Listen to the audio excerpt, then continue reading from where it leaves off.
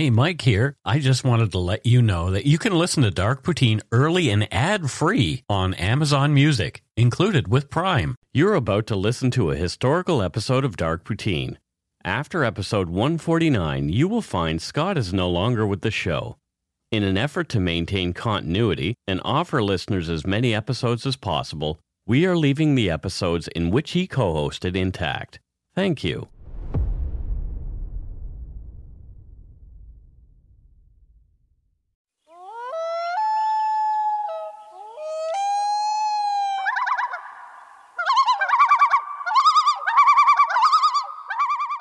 Welcome to Dark Poutine. I'm Mike Brown, creator and host. With me, as usual, is my good friend and co-host, Scott Hemingway. Say hello, Scott. Hello, my summertime friends. And go Canucks, go. Oh, they just did. They just went all over the Blues. Yeah. They gave the Blues the blues. Yeah, I was going to make a blue balls joke, but I couldn't. It just wasn't really working. No. But yeah.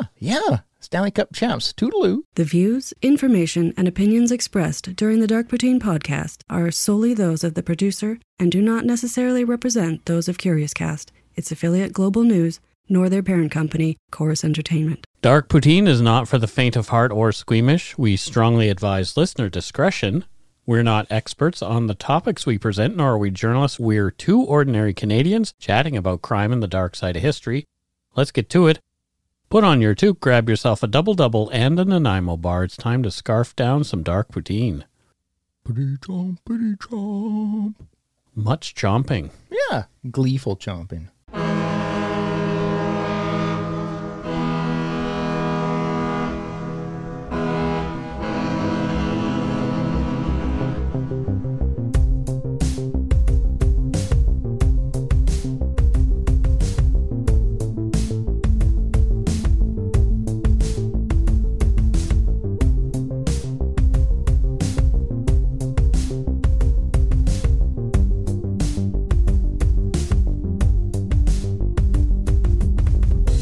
Listeners who feel they are in crisis can contact the crisis text line in Canada by texting HOME to 686868. In the US or UK, text 741-741. The service will match you with a volunteer counselor who is supervised by a licensed, trained mental health professional. Crisis text line is free 24/7 support for those in crisis. For more information, go to crisistextline.ca in Canada or crisistextline.org globally. Let's get on with the show. I can't speak for you, Scott, but I like a good bank heist story. Oh, yes. And perhaps that's due to my GTA 5 addiction, where I actually get to rob banks as a virtual person. It's super fun when it's in a video game. Right. It's super fun, and I approve of it. In Right. the real world, don't rob banks, Mike. Yeah, don't do that. And we've covered a few bank robberies on Dark Poutine. In episode 62, we looked at the dramatic and violent North Hollywood bank shootout in an away game. And in episode 123, we learned about the suave and charismatic flying bandit, Ken Leishman. But it's time for another. And this one ends with a bang and leaves some enduring questions. Oh, okay. I love enduring questions. You are listening to Dark Poutine, episode 138, the 1973 Kenora Bank Robbery Mystery. Oh, my birthday year, so this is going to be great. It doesn't mention you in What this episode. the hell? It was a pretty monumental moment. I don't think it was. No, well, for me, it was pretty For great. you, absolutely. It's pretty great. And your for him. parents. Yeah, well, yet to be determined. At least your mom. Sure. Kenora, Ontario is another of the small cities, population around 15,000, that I passed through on my return trip west during my cross-country drive in the summer of 2018. Like Moose Jaw's Mac the Moose, Kenora has its own iconic statue, Husky the Muskie. It's pretty large. And he is really large. Husky is the nickname of a 40-foot-tall outdoor sculpture depicting a muskellunge in Kenora, Ontario's McLeod Park. Which is a fish.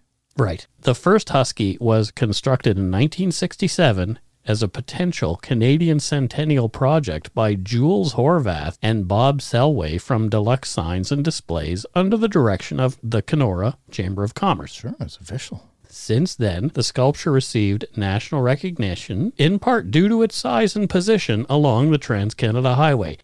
Somehow, although my eyes were open as I drove past, I missed Husky Muskie.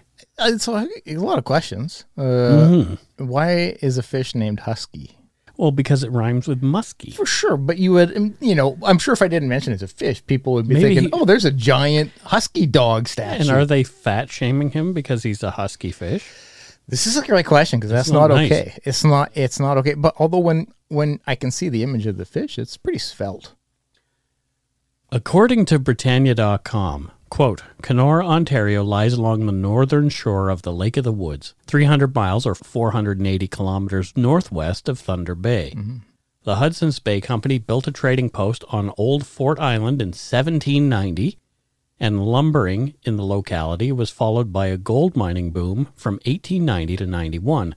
The settlement was incorporated as Manitoba Town in 1882, when it became a divisional railroad point, but it was awarded to Ontario following a territorial dispute.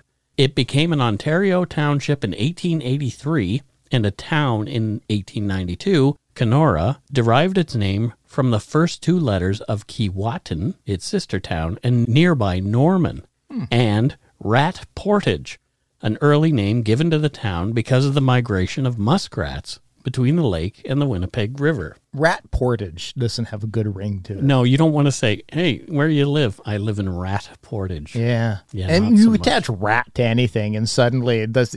You're not picturing like a life of luxury. Visions of dirt and the Black Plague. Yeah. The town's economic activities are based primarily on pulp and paper milling, flour milling, fish processing, and boat building, augmented by tourism. There is an airport 8 miles, 13 kilometers northeast, and a seaplane base is located in a downtown lake area. The colorful Lake of the Woods International Powwow is an annual event. It takes place in August. Pretty cool. I always wanted to attend one. I've gone to one in North Vancouver. Oh, did you? At the Longhouse years and years ago. I've heard wonderful stories about it. Yeah, it's quite good, and the food is amazing. Yeah. As well as the story we're about to tell, Kenora is the home of former NHL player Mike Richards. He's a former Team Canada captain, Philadelphia Flyers captain, and two-time Stanley Cup champion with the Los Angeles Kings. I know. There's also a more notorious tale that took place just outside of Kenora. Oh. The story of Charlie Wenjack, the little boy whose tragic story was made famous by tragically hip frontman Gord Downie in his work The Secret Path, co-written by Jeff Lemire. Wow. Charlie Wenjack, for those who don't know, was a young Anishinaabe boy from Ogoki Post in Martin Falls in northern Ontario. He attended Cecilia Jeffrey Indian Residential School near Kenora. The school was run by the Women's Society of the Presbyterian Church. And I'm sure just because it was run by a women's society, it didn't make it a nice place because it's a residential school. Charlie, after attending the school for 2 years, ran away on October 16th, 1966. He was headed home when he died of exposure on October 23, 1966, on the railway tracks near Reddit, Ontario, the home of his uncle. Oh, that's terribly sad. So, Reddit, there's a town called Reddit. You can learn more about Charlie Wenjack's story at downeywenjack.ca and at secretpath.ca. I love all the work Gord Downie did in regard to that. Well, for Canada, the Indigenous community, like he was a very, very wonderful and kind and powerful storyteller. In 1973, when the events in this episode took place, Kenora was only about 2/3 the size it is today, with a population of around 11,000. Still small. On April 23rd of that year, a man checked into the iconic Brick Kenrika Hotel at 155 Main Street under the name Paul Higgins, and wrote his address as 435 Glen Drive, Toronto. With the man was a yellow steamer trunk with Paul Higgins stenciled on the top. The taxi driver who'd driven him to the hotel helped him carry the trunk into the lobby.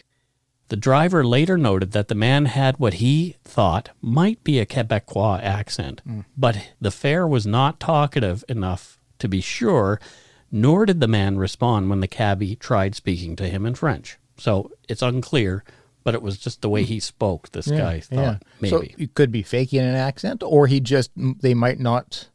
Who knows? Yeah, maybe he's mumbly. Who knows? The man made his way around Kenora's downtown, and several people saw him.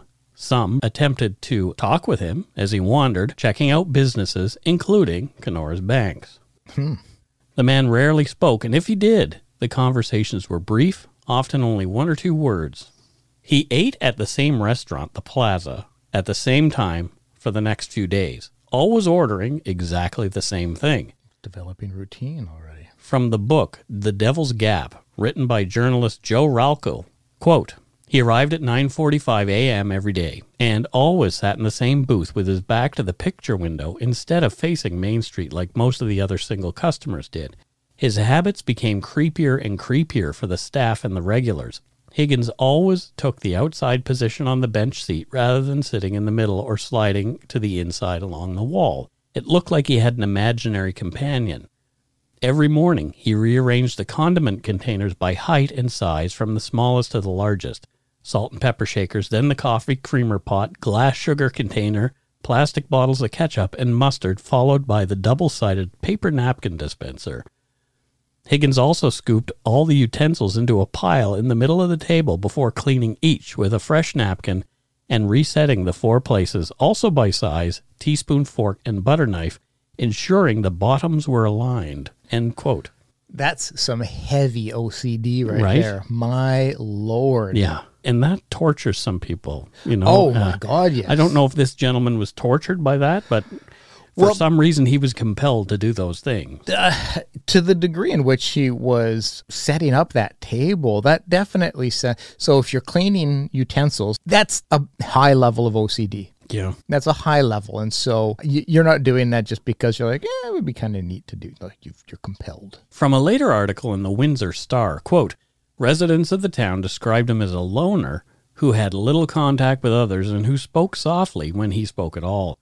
Dorothy Dunford, an employee of a local sporting goods store, sold him a knife on May 9th and described him as, quote, very weird and the kind of person who might be expected to stab someone with his purchase, end quote. That's just what you want to hear. Right? Yeah. I got the feeling as I was selling him a knife, he might be stabby. Yeah, not good. No. Higgins left the hotel 4 days after his arrival. He left his steamer trunk behind, paying for his room until May 8th. Higgins then hopped onto a bus, heading into the brush, carrying 11 other wannabe mining laborers. The crew boss was taking note of each person's related skills and the first name only before they boarded the bus. From Devil's Gap, quote, Paul, Dynamite, said Higgins. An arm suddenly blocked his way onto the bus. Not wooden plunger detonators, an Atlas detonator hardwired to battery, right? He was asked. Both, replied Higgins without making eye contact. The arm dropped and he stepped inside. With this guy's an interesting chap. Isn't he, though? Higgins was back in Kenora at the Kenrica Hotel again on May 5th. He went on a brief sightseeing tour, and over the next few days, Higgins spent time in his hotel room and a little more time wandering the downtown area, looking at the banks. He settled on the Canadian Imperial Bank of Commerce on Main Street, and Thursday, May 10th, would be the day. I don't think that one was in GTA 5, was it? The CIBC? Yeah. No. Yeah. No, I don't think so. At around 2:45 p.m. on that day, Higgins boldly strode into the CIBC Bank and through manager Al Reed's door, taking a seat in the chair facing Reed. He plopped down a large black duffel bag beside him as he sat down. The auburn-bearded man had on a green and brown checkered fedora. He wore a brown and white checkered woodsman's jacket, brown gloves, and on his feet were size 10 Chippewa bush boots with a 1-inch thick insole. A navy blue flight bag was slung over his shoulder. So if you're Al Reed and you see a guy come probably somewhat charging into your office, not saying anything, sitting down in front of you, plops a black bag on the table, you know, like, that's going to be pretty scary.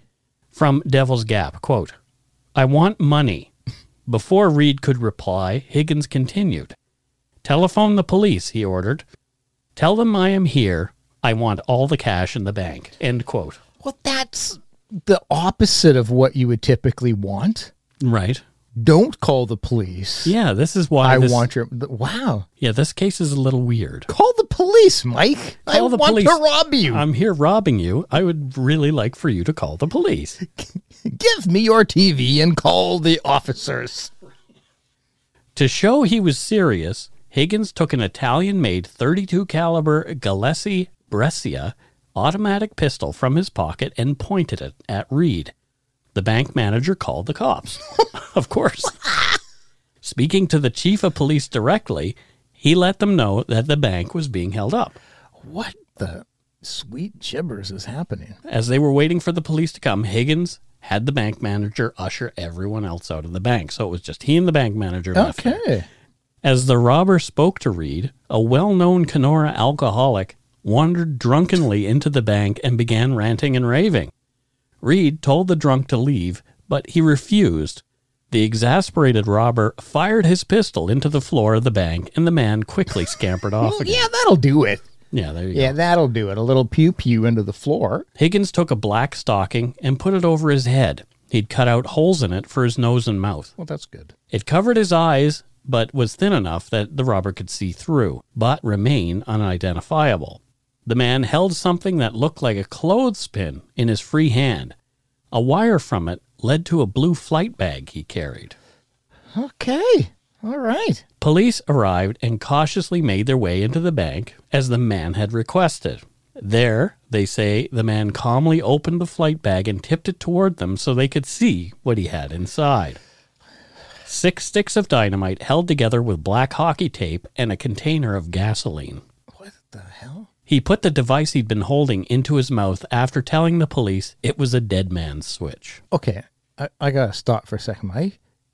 It's not Christmas time, is it? This isn't like you're pranking everybody with like it's John McClane again, is it? This really happened. What the sweet, my God. Okay, a dead man switch, for those who are wondering, it's a spring-operated switch that can be used to complete a circuit when it's no longer held down. So this means that a dead man switch can be used to activate a harmful device such as a bomb or IED. The user holds down the switch of some sort in their hand, which arms the device. The device will activate when the switch is released, so that if the user is knocked out or killed while holding the switch, the bomb will detonate. Yeah, most bomb-related movies, there's going to be a dead man switch in there. Yeah, you see that a lot. Yeah. The robber's demands were simple. All the cash that could fit into his duffel bags, along with safe passage out of the bank, and a policeman to drive him in a getaway vehicle. It's quite audacious. Isn't it weird? My God. This is one of the strangest things that I've ever written about. It's really bonkers because trying to understand the thought process behind somebody doing this. Like, is it that he's that arrogant? He's like, I want to pull something very bold off, and I'm going to have the police even drive me home. Like, could be. Like, or is it just he's fucking bonkers? Well, let's find out. Yeah. By this time, hundreds of people had gathered outside to see what was going on. Oh, yeah. It was not typical to have nearly the entire Kenora Police Department outside the bank on Main Street on a Thursday afternoon, so the rubberneckers came in droves. Mm-hmm. Police did their best to hold the crowd of onlookers outside what they thought might be the blast radius, but there were way too many people there for the cops to completely control. And I guess you don't want to yell out like, he's got a bomb that could kill you, because then it's just pure pandemonium. Right. And is that going to set the, robber off? Who knows? I don't. A radio station, CJRL, was almost directly across the street from the bank. Here's a portion of the live audio from that day as taken from their YouTube channel. Oh, wow. Okay. They had YouTube in 1973? No. Ladies and gentlemen, a continuing report on the attempted bank robbery at the Canadian Imperial Bank of Commerce on Main Street. We've spoken to a number of people on the street who allegedly saw this take place, and it was just one smooth operation, walking into the bank, ordering the tellers out, and from there, nobody seems to know what's going on, because the man is holed up in the Canadian Imperial Bank of Commerce. He's wanting safe passage out, and the police have been negotiating with the man. The area has been cordoned off. The passers-by again have been moved back further, and they're just waiting now to see what happens. As I mentioned, the man is holding what is believed to be a device in his mouth, and from all reports, it would appear as though it's a bomb of some sort. Now, the police are standing by. The truck he has demanded is waiting out front of our station right now. So, so anybody who ever thinks Mike's radio announcer voice when he does it is a bit eccentric, no, it's not. He's nailing the 60s, 70s radio announcers. inside the bank, only Police Corporal Lecken and Al Reed remained. The robber told the men to start loading the duffel bag with cash from the safe and the cash drawers. So he's got an officer of the law helping him rob the bank. From the Ottawa Citizen, quote, after emptying the tills, he asked the manager to open the vault and was told that wasn't possible. He threatened to blow up the bank, but Mr. Reed was able to get the combination from an accountant next door and opened it. The man, quote, cleaned out the safe until he couldn't carry any more. Then stuffed the money into a large duffel bag and started looking for other bags to put money in, end quote. I don't know why, but what really caught me off guard is the accountant next door has the... I don't know how that works. I don't know what the banking protocols were. Yeah, it's not the protocol I would think they would have. In the meantime, Kenora police officer Constable Milliard, the officer who had volunteered to drive the getaway vehicle for the robber, arrived with the Dodge pickup truck and double parked it just outside the bank. A police chopper hovered overhead and roadblocks were set up as far away as Falcon Lake, Manitoba. So all of these possible getaway routes were covered. Constable Milliard entered the bank, and the man picked up his money, almost $50,000, 1973. Yeah. My parents bought their house for $17,000 in 1967. It's a good chunk of loot back then.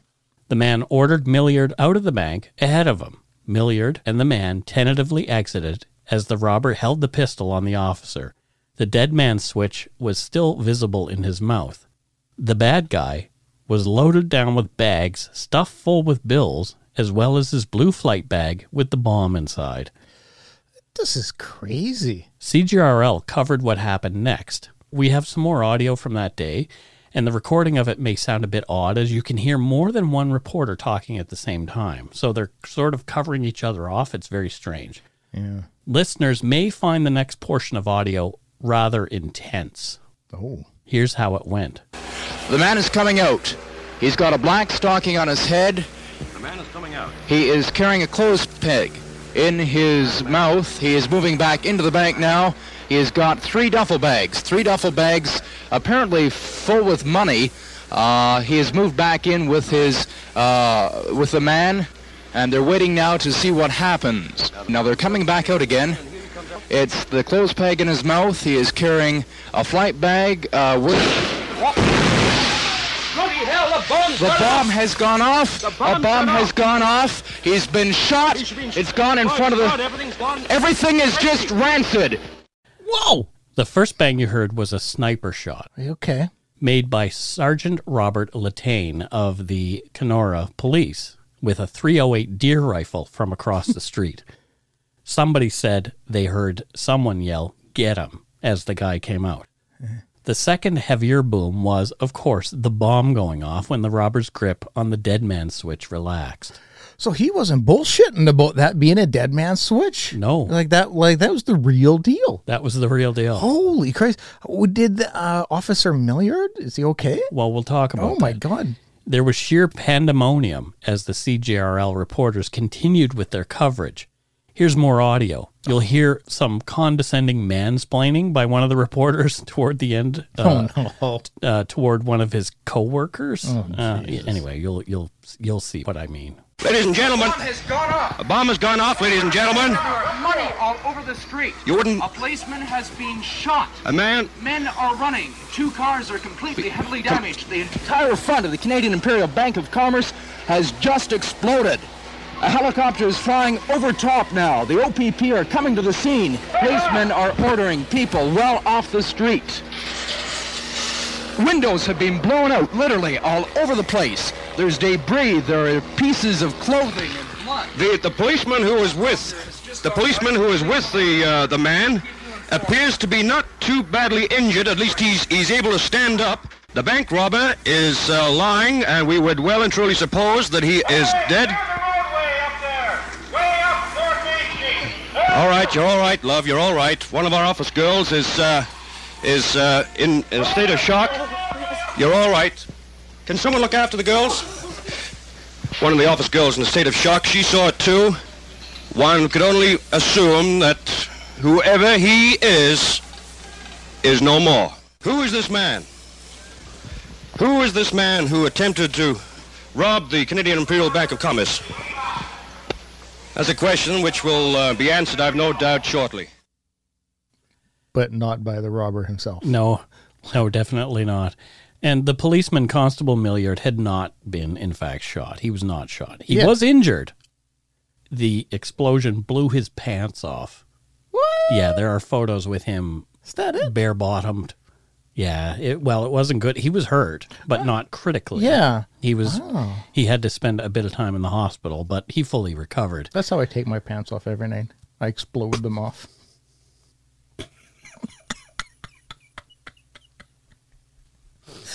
It's time to climb into bed.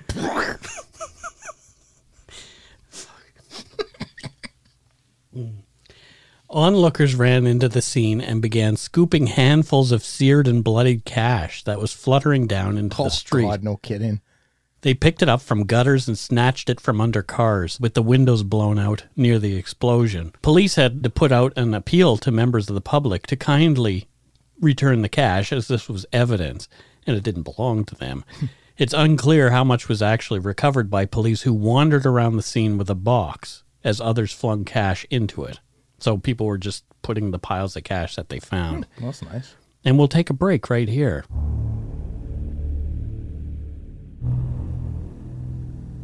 And we're back. This kind of reminded me a little bit of the death of Brian Wells in August of 2003.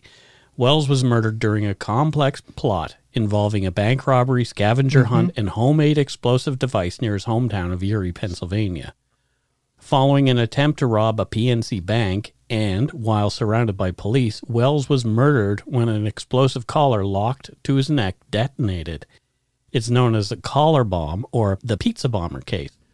The incident was shown on live television. Oh, I remember. And it was also a Netflix show. Yeah, Evil Genius. Genius, yeah. I really like that. So what are your thoughts on this so far, Scott? Everything about this is bonkers. Yeah. There's not a thing about it that isn't like... So let that be a lesson to up-and-coming bank robbers. Don't ask the police to be your ride. Yeah. It's probably not a good idea. Yeah. We'll get into other reasons why you should not rob banks later on. In period, this for episode. sure. Yeah. But it's just so bizarre. Like, this guy just seems so unusual. Like, right off the bat, when he's, lining up the ketchup and the mustard and the creamers and... Yeah. And then he robs a bank with a bomb. And the method in which he called the police, I'm here to take your money. Yeah. So the last radio reporter in the audio that we heard sounded hopeful that the man might be quickly identified. For obvious reasons, that would be hard. This was not the case at all, though. The blast blew the robber to smithereens. Bits of him were scattered and splattered about everywhere. In one video, I saw a shot of the bomber's smoldering forearm and hand lying in the rubble. Wow. There was no way he could properly identify himself now. Why have the Coen brothers not made this into a movie? This don't has got like Coen brothers written all over. It really does. From Ralco's Devil's Gap, quote, "When the robber blew himself up, he blew up through the second floor windows above the bank into the Kenora Calendar weekly newspaper offices. Flesh and blood and small chunks of the robber's body had been blasted through the newspaper's Main Street windows. Gobs of flesh dripped from the sides of compographic paper used for layout. It didn't look seriously damaged, but would take some time to clean. However, extra care would be required with the reporter's manual typewriters. All were set up facing out the windows overlooking Main Street. As a result, flesh and blood had splattered into each." Whoa. End quote. Whoa. That's gross, man. This is very, very gross. Oof. Not how you think your day is going to wind up. No. At least I hope that's not how you think your day is going to. I hope. Was he just somebody who was suicidal who wanted to, as I said, go out with a bang? It's quite possible. you have to recognize that there's a high probability this won't be successful. And I kept thinking the whole time too, carrying a detonation device In your that teeth. will blow you up in your teeth, which isn't the most. What happens if you cough? What if because they said he's negotiating with the officers and stuff, talking. He might have been holding it and taking it out. I would imagine he'd have to, but you'd have to recognize, like, this is not the most secure way to be holding this thing that will blow me up. And so he's either suicidal or just absolutely indifferent to whether he lives or dies. Maybe. There was no Paul Higgins who lived at 435 Glen Drive in Toronto. Wait, he wasn't honest with the name? Fingerprints obtained posthumously did not get any hits in the U.S. or Canada. He was a white man between 40 and 50 years old. He stood around 5 foot 10 inches tall and weighed about 170 pounds. In his pockets were a pair of handcuff keys and a Kenrica hotel receipt. In one of his packs, the man carried a change of clothing and some food. Armed Forces bomb experts from CFB Winnipeg were tasked with dealing with the man's steamer trunk, still in the Kenrica Hotel, as well as his room. They had no idea whether he'd booby-trapped these things before leaving. Absolutely, I'd be concerned about that. The room was cleared and the case was taken to a remote sand pit away from people and detonated. Like we've seen do. Like they'll take your purse from the airport and blow it up. Yeah. That kind of makes me sad because I'm in my head. I'm like, oh, what's in there? The remains of Old Port Dutch prints and Tueros Havana's cigars and cigar packages were found in his room. Oh. Also found in the room, according to Joe Ralco's book, The Devil's Gap, were, quote, several pocketbooks, including Burn After Reading, OSS in World War II, a Spanish-English dictionary, Student, in parentheses, a Nazi pictorial book, and canoe trails through Ontario. The robber had owned 2 small transistor radios and an Emerson 8-inch portable TV with an earplug and an antenna. The police also found several sized keys, a Slaymaker lock, a pair of handcuffs, a wallet with $175 in Canadian money and $5 in American, Canadian and American beer bottles, 2 metal punches, tin snips, wire cutters, and 2 combs, one pink and the other blue. Okay, so a lot in there. So my interpretation then is his accent may have been not French because you've got a Spanish to English dictionary. Right. Weird, right? It's just, I'm stymied. And so some people have surmised that he may have been a member of the IRA, the Irish Republican Army, because they were known to rob banks to fund their stuff. But not in Canada. Right? Yeah, I mean, that's just bizarre. And then with, canoe trails in Ontario. So it makes you think that with him having food in his bag. But he didn't have a compass or anything like that. He didn't have any ID. Yeah. There's like a lot was missing. How large a canoe do you have if you've got like bags full of money? And the remains of the bank robber were gathered up and buried in an unmarked grave in the Kenora Cemetery. The police have made attempts to identify him through DNA matching, but those have been fruitless as well. They did think they had one suspect, but it turned out not to be. So currently unsolved. Holy Christ. Yep. They still don't know who he is. No. Maybe he's an alien. I mean, that makes as much sense. Could possibly be. My God. Sergeant Latane was vindicated by a coroner's jury in June of 1973 for his shooting of the bank robber. He later spoke about his motive for shooting the man. He said, quote, I was firmly convinced that if Constable Milliard got into that truck, he was a dead man. I may have been wrong, but that was my opinion. I get that. I also thought that there's a high probability this doesn't end well for Milliard because, if they've got all the roadblocks and, they're going to pull up to one, he may detonate there. Yeah. And so, but I feel confident in saying that that's not current protocols. Right. I think they've learned a lot since 73. Just shoot him.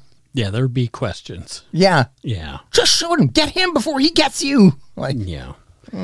We'll link to the RCMP's webpage for this case, reference number 2016065871. And after giving the event's details on that page and those of the robber, it has contact information for the OPP if you have any information about this guy. Yeah, I mean, maybe you have a great-great-uncle that was living in that area who went missing in 73. Right. Who loved explosives. Well, he arrived there. He was living he was staying in a hotel. He was not from there. Well, but that, your uncle's like, I'm going up to Kenora for the weekend. Right.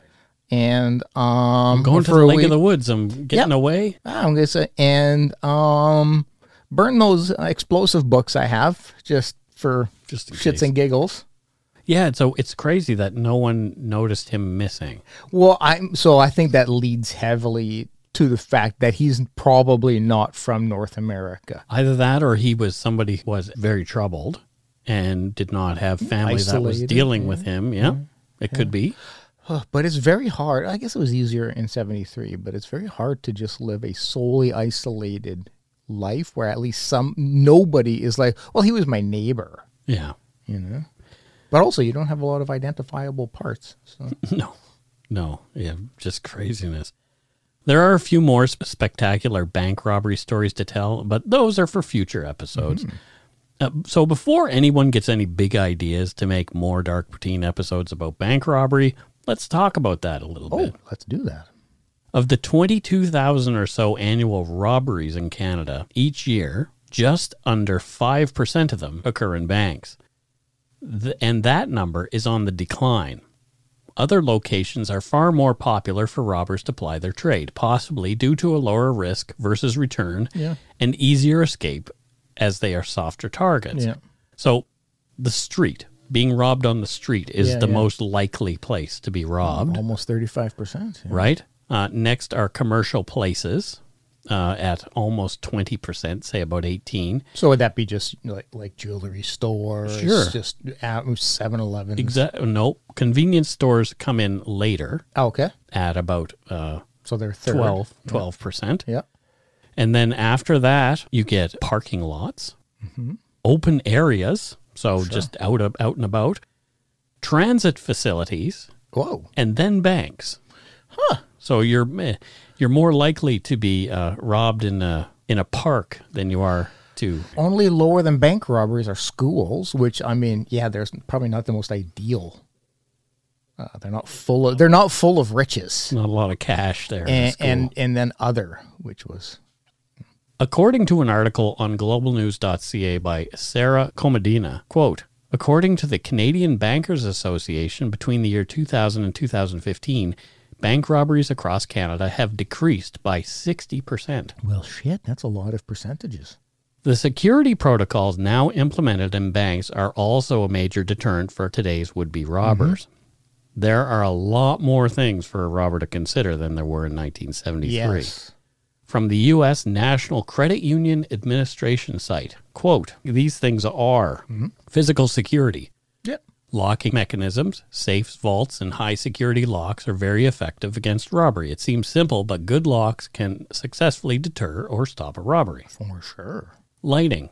Properly installed interior and exterior security lighting has been proven to deter crime. Well, interesting. These are all very simple things. Yeah. Bandit barriers.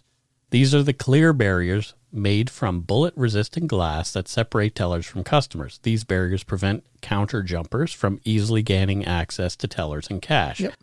Although they are expensive, the use of these devices can significantly deter or reduce robbery attempts. Yeah, absolutely. Yeah, and now that we see COVID happening, unintentional barriers are put up.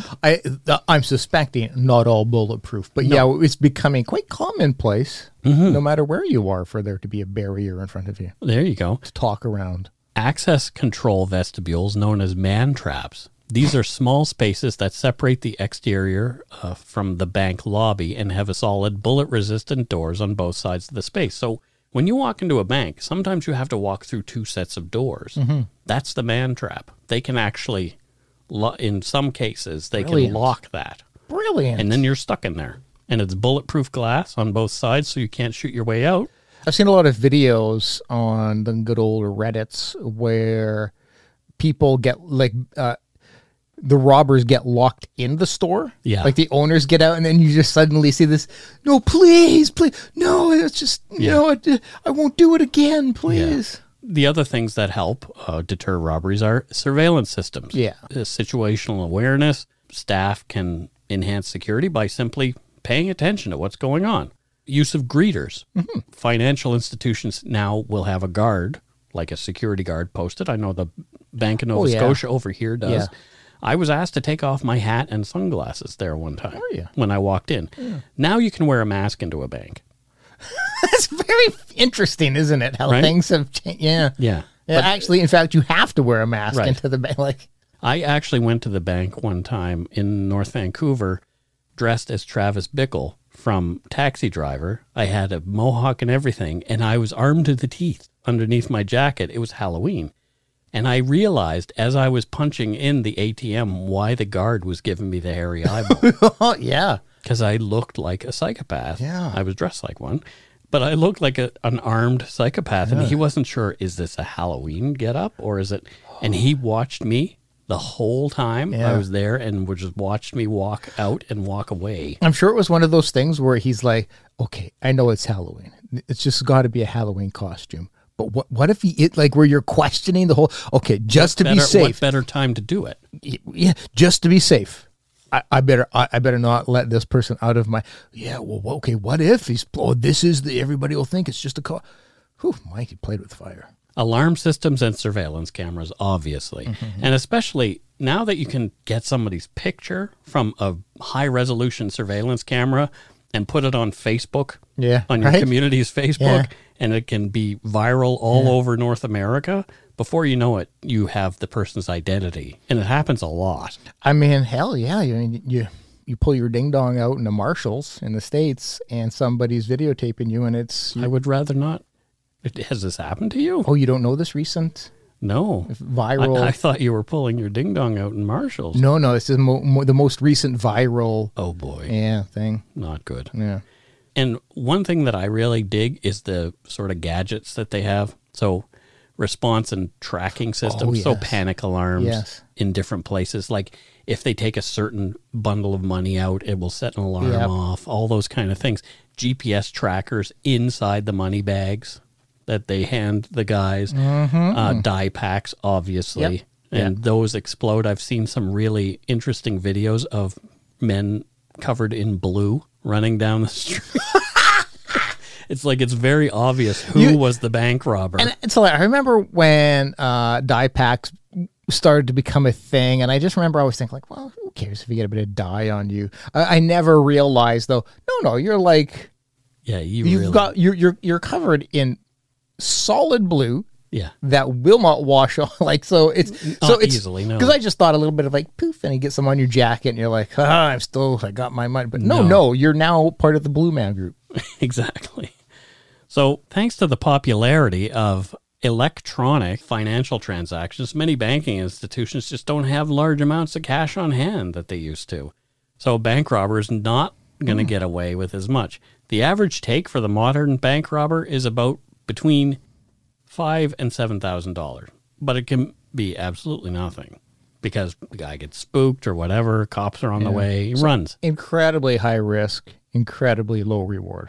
It doesn't sound like a worthwhile undertaking considering the amount of time you can get in the clink here in Canada either. Yeah. According to the Criminal Code of Canada, quote, robbery, section 334(1), everyone who commits robbery is guilty of an indictable offense and liable if a restricted firearm or prohibited firearm is used in the commission of the offense, or if any firearm is used in the commission of the offense and the offense is committed for the benefit, at the direction of, or in association with a criminal organization, they are liable to imprisonment for life and to a minimum punishment of imprisonment for a term of, in the case of a first offense, 5 years. First offense. In the second or subsequent offenses, 7 years. And in any other case where it's, you use a firearm, you're probably going to go to jail for life. I knew a bank robber. Did you? Yeah, Was he in jail for life? No, I'll tell you about it after. Oh, interesting. Yeah. Getting caught is also quite likely, as we mentioned, the ability for everybody to share photos. But, I'm telling you, if I see a photo on Facebook, Twitter, or Instagram of someone I know robbing a bank, I'm diming you out to Oh, absolutely. Crime Yeah, Stoppers. for sure. And I want that quick cash. Yeah. Sorry, Mom. Yeah, I'm not. I mean, unless it was a friend and I saw them, it was like they stole a candy bar. And it was on video. I might not. But yeah, I don't care who you are. If you're my friend and you're like On Crime Stoppers? holding up banks and shit. Yeah, not good. I'll dime you out. Yeah. Because you get a good reward. Yeah. You can get a new camera lens. This is what I'm talking about. So if you want to learn more about this crazy story, check out Joe Ralco's book, The Devil's Gap, The Untold Story of Canada's First Suicide Bomber. And as we mentioned, Joe Ralco was there that day. And we'll also make some photos from that day available. And they were shot by Toronto Star's Don Dutton. Oh. And I'll link to the video. It's a Reuters video of some really gory stuff. So Yeah. Yeah. Wow. that's it for this week's case. Wow. This, like, seriously, it's got to be. Coen Brothers need to get on. People listening, tweet this episode to the Coen Brothers. Spam, tweet bomb them, tweet storm, whatever the kids call it, that they need to listen and make this into a movie because I think it would make a good movie. it would make, and it's so quirky that is the Coen Brothers, signature. Like so many of their movies have like just these very. You can picture Steve Buscemi as the robber, maybe. Oh my God, you so can. Oh my God, like, come on, we're just getting you some work, Steve. Tweet Steve Buscemi to just anybody who's ever been in a Coen Brothers. Anybody who knows Steve Buscemi, please tweet at him. Yeah, like that, like. I'm pretty sure people who know Steve Buscemi don't listen to this show. I would watch the fuck out of that movie. Would you? Oh my God, yes. Well, Hell yes. there you go. Even if the Coen Brothers didn't do it, I'd still watch it. Yeah, fair enough. Oh my. Well, I guess it's time for voicemails then. Oh, well, let's do that. Yeah, if you want to leave us one, you can do so at a 1-877-327-5786 or 1-877-DARK-PTN. If your call stands out, you might hear it on the show. Let's listen to this one.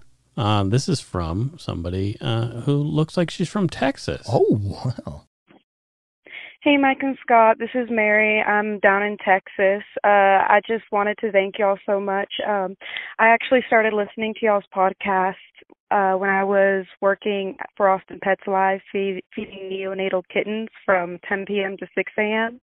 I'm a university student now, but I started listening to y'all's podcast then, and since then, I've just been listening all the time now that I work with plants and landscaping and whenever I'm on my way to class.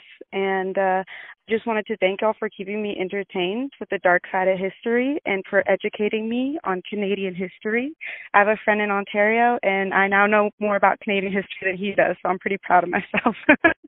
Anyway, thank y'all so much. Keep doing what y'all doing. Y'all are really great, and I love the fact that y'all are super woke when it comes to shit. So thank you so much. Oh, I'm sorry if I shouldn't have cursed. I'm sorry. But anyway, thank you so much. I hope y'all have a great day. Stay happy and healthy. Bye. You can fucking curse all you like. Holy shit balls, yeah. Well, thank you. That was the Thanks, Mary. Wow. And she said y'all a couple of times, which I believe love. she said she was feeding neonatal kitties. Wow. Yeah. You're just like little You're kids. just a solid human being. Man, somebody with a Texas accent who lives in Texas is listening to us. Yeah. That's just crazy. Well, let's listen to another one. Sure. This looks like it's from here in British Columbia. Oh. Hey, Mike and Scott. This is Andrew calling. Big fan. Listened to tons of episodes over the past couple of years here. Just had to call because hearing the voicemail last week from a person in my hometown here of Creston, BC, I actually live here and I work at a sawmill as well. I didn't recognize the voice, so I'm not too sure if I know this person, but I run what's called the head saw or the head rig at our mill. And yeah, basically all day I'm sitting there 8 hours a day, and I've got lots of time to listen to podcasts, and your guys is definitely my favorite. Joe, what turned me on to the podcast originally, one of the first episodes happened to be Dale Merle Nelson. and I pieced together that my mother was close to the same age of some of the people involved in that episode, and through that found she had known them or had a bit of a connection, and actually owned the Limits of Sanity book. Things you'd never know about your own mother unless you kind of learn them that way. But yeah, it's kind of cool. I've got a chance to read the book now, and I just thought it was funny that you have a following of your podcast in the sawmill community in Creston, BC. There is 2 mills, so the guy could be from another mill. Like I said, didn't recognize his voice, but thought it was kind of funny. Hope you guys are well and surviving all this COVID stuff like the rest of us. And go take a shit in your hat. Thanks a lot, guys. Bye. That was fun. Yeah. That was fun. Thank you so much. And it's nice to have somebody else from Creston calling. Yeah, it's hilarious. Like, I heard another guy working in a sawmill. If you're both, join the Lumber Yard and connect, because, I mean, maybe you guys can come hang out with us. Yeah. Yeah. Yeah, exactly. Make a road trip out here. Be like all the other crazy people and show off, just be like all the other crazies who come and hang out with us. Yeah. Yeah. That's hilarious, though. Yeah. It's crazy to think there's 2 dudes working in a sawmill, probably listening to us at the exact same time. Like, you guys have no idea how much Scott and I have talked about this on the show, but we do talk about it off the show too. Like, the fact that people who have real jobs listen to us is kind of cool. It's just so mind blowing. And I'm always wondering too, like, sometimes I'll be taking the bus and stuff and I'll get some looks, but I don't know if it's like I just spilt coffee on me, you or probably if did. Like, if you see me on the street and you recognize, please say hello. Come say hi. Yeah, both of us. That goes for both. Because it blows our mind. It's just the neatest thing. It's it's just, you just need to wear a shirt that says "I'm Scott from Dark Poutine." Well, I'm wearing my Dark Poutine mask. And Oh, so I think that's where, like, some people might look in it, but maybe not even clue in that it's me. They're like, oh, I like that, too. I had like somebody at work who I met the other day, and she was like so excited. Oh, you're Scott? And I'm like, yeah. And she's like, okay, I've been looking for it. Oh, I need to talk to you. And I'm like, so she wants to talk to you about doing a show. I'm thinking, like, is this another fan who I work with? She's like, I need you. You didn't provide the right documentation for it. I'm like, for a minute I was excited, like, oh yeah, I could really use this boost of love today. And then, like, no, you just nothing. You gave me the wrong banking info. Well, let's listen to one more. Sure. This one's from early August, and like we said, we will get to them if your call is decent. We will play it. Here's another one. This is more local, I think. Hello, Mike and Scott. This is Melanie. I currently hang my hat in Souk, BC, but originally I'm from New Hazelton. I get real chuffed whenever you guys cover stories from my old stomping grounds. Like that B-56 that crashed on a mountain near Smithers. I've actually seen the wreckage of that plane. I'm looking forward to the episode on Simon Gunanoot, which I'm sure will be followed up with some static and guff about 2 Mile. To be clear, there's no house in 2 Mile. Well, there's houses there. It's not like they live under a tarp, but it's just plain old 2 Mile. You can even ask to Google. If I'm lucky, you've also done an episode on Kevin Vermette. And if so, I look forward to it. And if not, why not? Love you guys, your positive vibes, and the empathy and consideration you bring to each case. If I may leave you here with a traditional blessing, may the road rise up to meet you. May the wind be always at your back. And may you always have a hat in which to shit. You can cross-stitch that and hang it in your kitchen if you want. Cheers, guys. Okay, the best voicemail ever. That right there was amazing. Wow. Wow. What's your show? I want to listen. That was pretty good. Because if you don't have a podcast, you need to get on it. And we might be doing a Kevin Vermette episode at some point. Oh, don't tell her. Okay. Don't tell her. It may be. Maybe. Yeah. Well, just maybe. It's up in the air. So thank you. That was great. You can leave us a voicemail at 1-877-327-5786. Please try and top that one. If you can, do it, but I doubt it. Thank you so much. That was really great. It was. Now I guess it's time for patrons, Scott. Oh, okay. I gotta warm my brain. What's going to happen? Yeah, you better warm that brain up because I've... Warmity. Oh, no. Yeah. It's looks like, oh, wow, there's smoke coming out of your head. That's what happens when I try to use my brain. I try to keep it to a minimum. Yeah, it doesn't work so good. Yeah, usually quite successful at that. What? Keeping my brain Making not a fire? functioning. No, making it not using it. Oh, I gotcha. Yeah. Okay, it's time for patrons, and you guys are getting off the hook this week because there's only 3. Yeah, times are tough. Times are tough in this world. But 3 are better than none. Absolutely. And actually, we still have lots of patrons. That's fine. That's okay. We'll take it. Our first patron is from Clinton, Ontario, and his name is, he leaves his real name here as shipping address, but his username is Hat and Heavy. I just love it when things get hot and heavy, Mike. Right? Yeah. Throw the passion into there and get a little hot and heavy. Yeah, I'm looking at his user profile. It doesn't really say that there's a lot of information about him here, but Hat and Heavy. Yeah, I'm sold. So there you go. What does Hat and Heavy do? Well, as one would think, makes extremely heavy hats.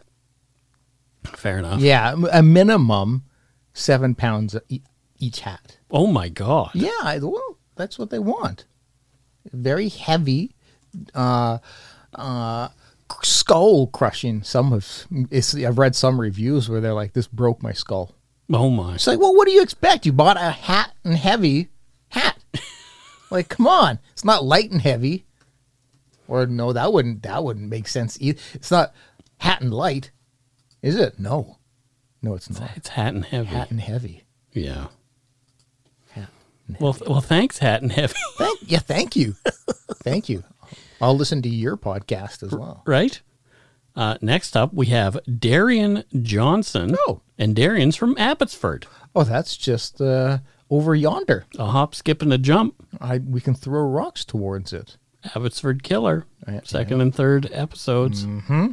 A trigger warning. I'm triggered. Yeah. And I look back now and I'm just like, oof. It was 2 and 3. Right. It was a while ago. It's forgivable.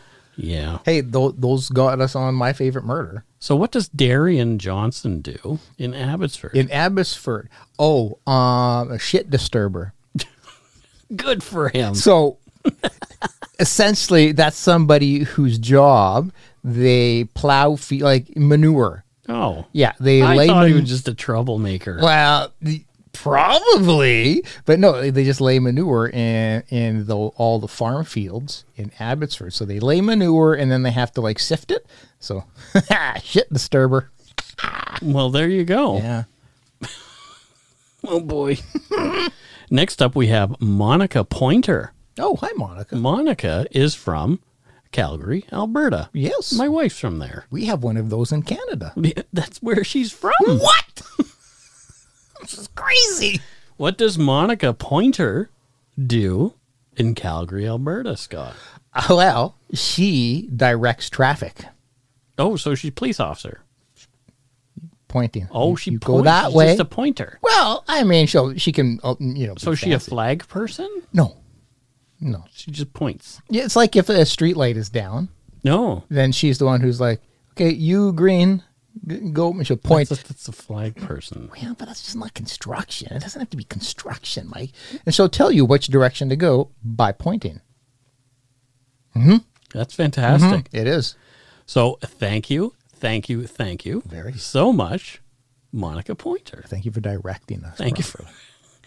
Next up, we have our donut money donors. Yes.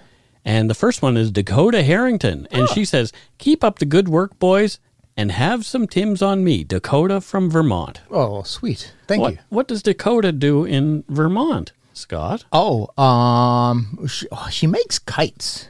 She's a kite maker. Custom-made kites. Oh, that's cool. Yeah, it was like I like the ones that look like a koi, like sushi. And Yeah, I mean, I thought you would. Yeah. I thought you would. Yeah. She makes. Yeah, she'll put like designs like your image on the kite and stuff. Which really, I mean, that sounds cool. But nobody sees it, Mike. It's up in the sky. Like they can't see your face on the kite. But I guess you feel good about it. If it's big enough, you could. From what I understand, the largest kite she made was 7 feet. Oh boy! In diameter, all the way around. Wow! So it was circular. And we got another from Irene Brienne. Again. She's very nice. She gives us money every month. She's the sweetest. She really is. So thank you to all our Donut Money donors. Thank you. And Patreon patrons, past and present. We really appreciate your support of the show. Shit disturber or not. Even if you're a shit disturber. If you want to show your support of Dark Poutine, you can subscribe at patreon.com/darkpoutine. Or for a one-time donation, you can send us donut money via PayPal at our email address, darkpoutinepodcast@gmail.com.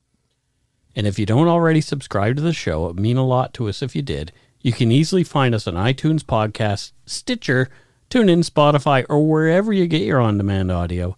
Check out our website, darkpoutine.com, for show notes and other cool stuff. Give us a like or follow on Facebook and Instagram. Most importantly, thank you for listening and tell your friends about us. Word of mouth is a powerful thing. Until we return, don't forget to be a good egg and not a bad apple. Bye-bye, everybody. Bye-bye.